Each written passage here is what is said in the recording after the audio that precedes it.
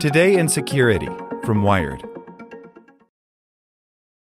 For the ones who work hard to ensure their crew can always go the extra mile, and the ones who get in early so everyone can go home on time, there's Grainger, offering professional-grade supplies backed by product experts so you can quickly and easily find what you need. Plus, you can count on access to a committed team ready to go the extra mile for you. Call, click Grainger.com, or just stop by. Grainger, for the ones who get it done.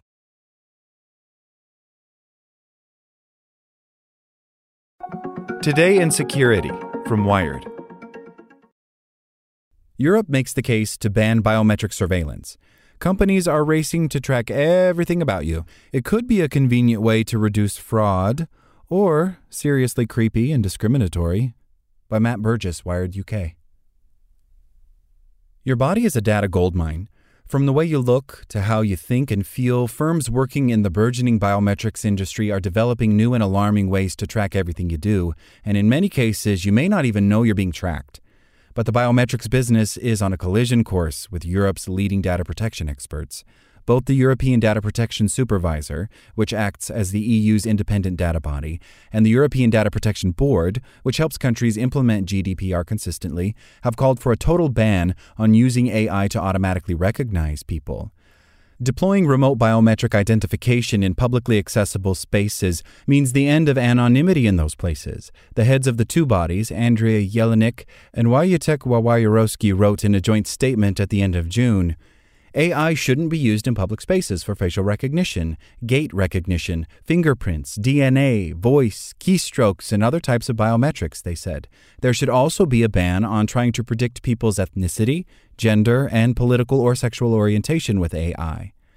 But such calls fly in the face of the EU's proposed regulations for AI. The rules, which were unveiled in April, say remote biometric identification is high risk, meaning they're allowed, but face stricter controls than other uses of AI. Politicians across the EU will spend years debating the AI rules, and biometric surveillance has already become one of the most contentious issues.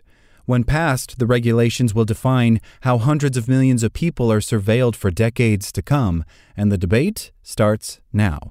Facial recognition has been controversial for years, but the real biometrics boom is taking aim at other parts of your body. Across the EU's 27 member states, a number of companies have been developing and deploying biometric technologies that, in some cases, aim to predict people's gender and ethnicity and recognize their emotions. In many cases, the technology is already being used in the real world. However, using AI to make these classifications can be scientifically and ethically dubious. Such technologies risk invading people's privacy or automatically discriminating against people. Take Herta Security and Vision Labs, for example. Both firms develop facial recognition technology for a variety of uses and say it could be deployed by law enforcement, retail, and transport industries. Documents from Herta Security, which is based in Barcelona, say that its clients include police forces in Germany, Spain, Uruguay, Colombia, as well as airports, casinos, sports stadiums, shopping centers, and hotel chains such as Marriott and Holiday Inn. Critics point out that both Herta Security and Vision Labs claim parts of their systems can be used to track sensitive attributes. A lot of the systems, even the ones that are being used to identify people, are relying on these potentially very harmful classifications and categorizations as the underlying logic, says Ela Jakubowska, a policy advisor looking at biometrics at advocacy group European Digital Rights. The group is campaigning for a ban on biometric surveillance across Europe. Biomarketing, Herta Security's face analysis tool, is billed as a way for shops and advertisers to learn about their customers and can extract everything from a person's age and gender to whether they wear glasses, and even track their facial expressions. Herta Security says the technology is ideal for developing targeted advertising or helping companies understand who their customers are. The tool, Herta Security claims, can also classify people by ethnicity. Under GDPR, personal data that reveals racial or ethnic origin is considered sensitive, with strict controls in place around how it can be used. Jakubowska says she's challenged Herta Security's CEO on the use of ethnicity last year, and that since then, the company has removed the claim from its marketing material. It remains unclear whether the feature has been removed from the tool itself. Company documents hosted by third parties still list ethnicity as one of the characteristics that can be found using biomarketing. Company documents from 2013 referred to it as detecting race before it updated these to ethnicity. Herta Security, which has received more than 500,000 euros in EU funding and has been given an EU Seal of Excellence, did not respond to requests for comment. Vision Labs, which is based in Amsterdam, says its ethnicity estimator aims to determine a person's ethnic group and/or race. Its website claims it is able to distinguish people who are Indian, Asian, Black, or white. But its analytics go deeper. It also says its smile estimator can predict mouth occlusion, and that the technology is able to tell if a person is showing anger, disgust, fear, happiness, surprise, or sadness, or has a neutral expression. Gender, age, whether people are paying attention to items, and dwell time are all listed as other metrics that can be used to help retailers understand who is in their shops. AI experts and ethicists have warned against using biometrics to predict people's gender or emotions. Studies have disputed whether AI can be used to detect emotions, and comparisons have been made to inaccurate and widely debunked polygraph tests. Earlier this year, 175 civil liberties groups and activists signed an open letter calling for the ban of biometric surveillance.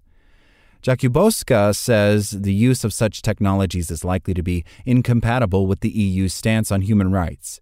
The very idea that we would have machines that are trying to guess our gender and then make decisions that will impact our life is really, really worrying, she says. It's only the tip of the iceberg in all the different ways our bodies and behaviors are being degraded into data points and shoved into these faraway biometric databases that we often have no idea about. The adoption and subsequent standards surrounding facial recognition technology is still in its infancy, says a Vision Labs spokesperson. They add that it encourages the database around protecting people's safety and that its use cases are not prohibited by GDPR. But biometrics is a big business, and its applications reach far beyond marketing. The technology stretches from facial recognition and identity verification, such as the iPhone's Face ID and other fingerprint recognition technology, to experimental systems that try to work out if you're lying based on the movement of your face muscles. It can also include what you look like, the pattern of your veins, how you move, your DNA, iris matching, identification based on the shape of your ear, finger geometry, and hand recognition. In short, biometrics can measure and quantify what makes you, you. On the other hand, using this technology can make our lives more convenient and potentially reduce fraud. On the other hand, it can be seriously creepy and discriminatory. Bank cards are getting fingerprint scanners. Airports are using facial recognition and biometrics to identify people. Police in Greece are deploying live facial recognition. And in the UK, police are reportedly experimenting with AI that can detect if people are distressed or angry. By the mid-2020s, it's estimated that the global biometrics industry will be worth between $68.6 billion and $82.8 billion, up from between $24 billion and $36 billion today. While China and the U.S. lead the world in the creation of biometric technology, Europe's market is growing fast. In the past decade, 3 EU research programs have given more than 120 million euros to 196 groups for biometrics research. Major defense and security companies are developing biometric technologies, so are small startups. Under the European Commission's proposed AI regulations, all biometric identification systems are considered high risk. But it remains unclear whether this approach will keep people safe. The plans state that the creators of high-risk technologies will have to jump through a series of hoops before the technology can be used in the real world. These include using high-quality data sets and telling regulators and ordinary people how they work. They will also need to complete high-risk assessments to make sure they have a high level of robustness, security, and accuracy. The European Association for Biometrics, a nonprofit group representing the biometrics industry, says it supports the respect of fundamental rights in the European Union when it comes to developing new technologies. If particular biometric applications, such as their use in public places, are not only endangering such rights, but make exercising fundamental rights and freedoms impossible, such as the right to move freely in public places without giving up the right to anonymity, such technology should not be used, the organization says. It adds there needs to be precise guidelines and regulation about what the technologies can and can't be used for. But while regulators debate these laws, including whether to ban biometrics entirely, the technology is creeping further into our day-to-day lives. Critics say the growth of the technology lacks transparency and that little is known about who is using it, when, and how.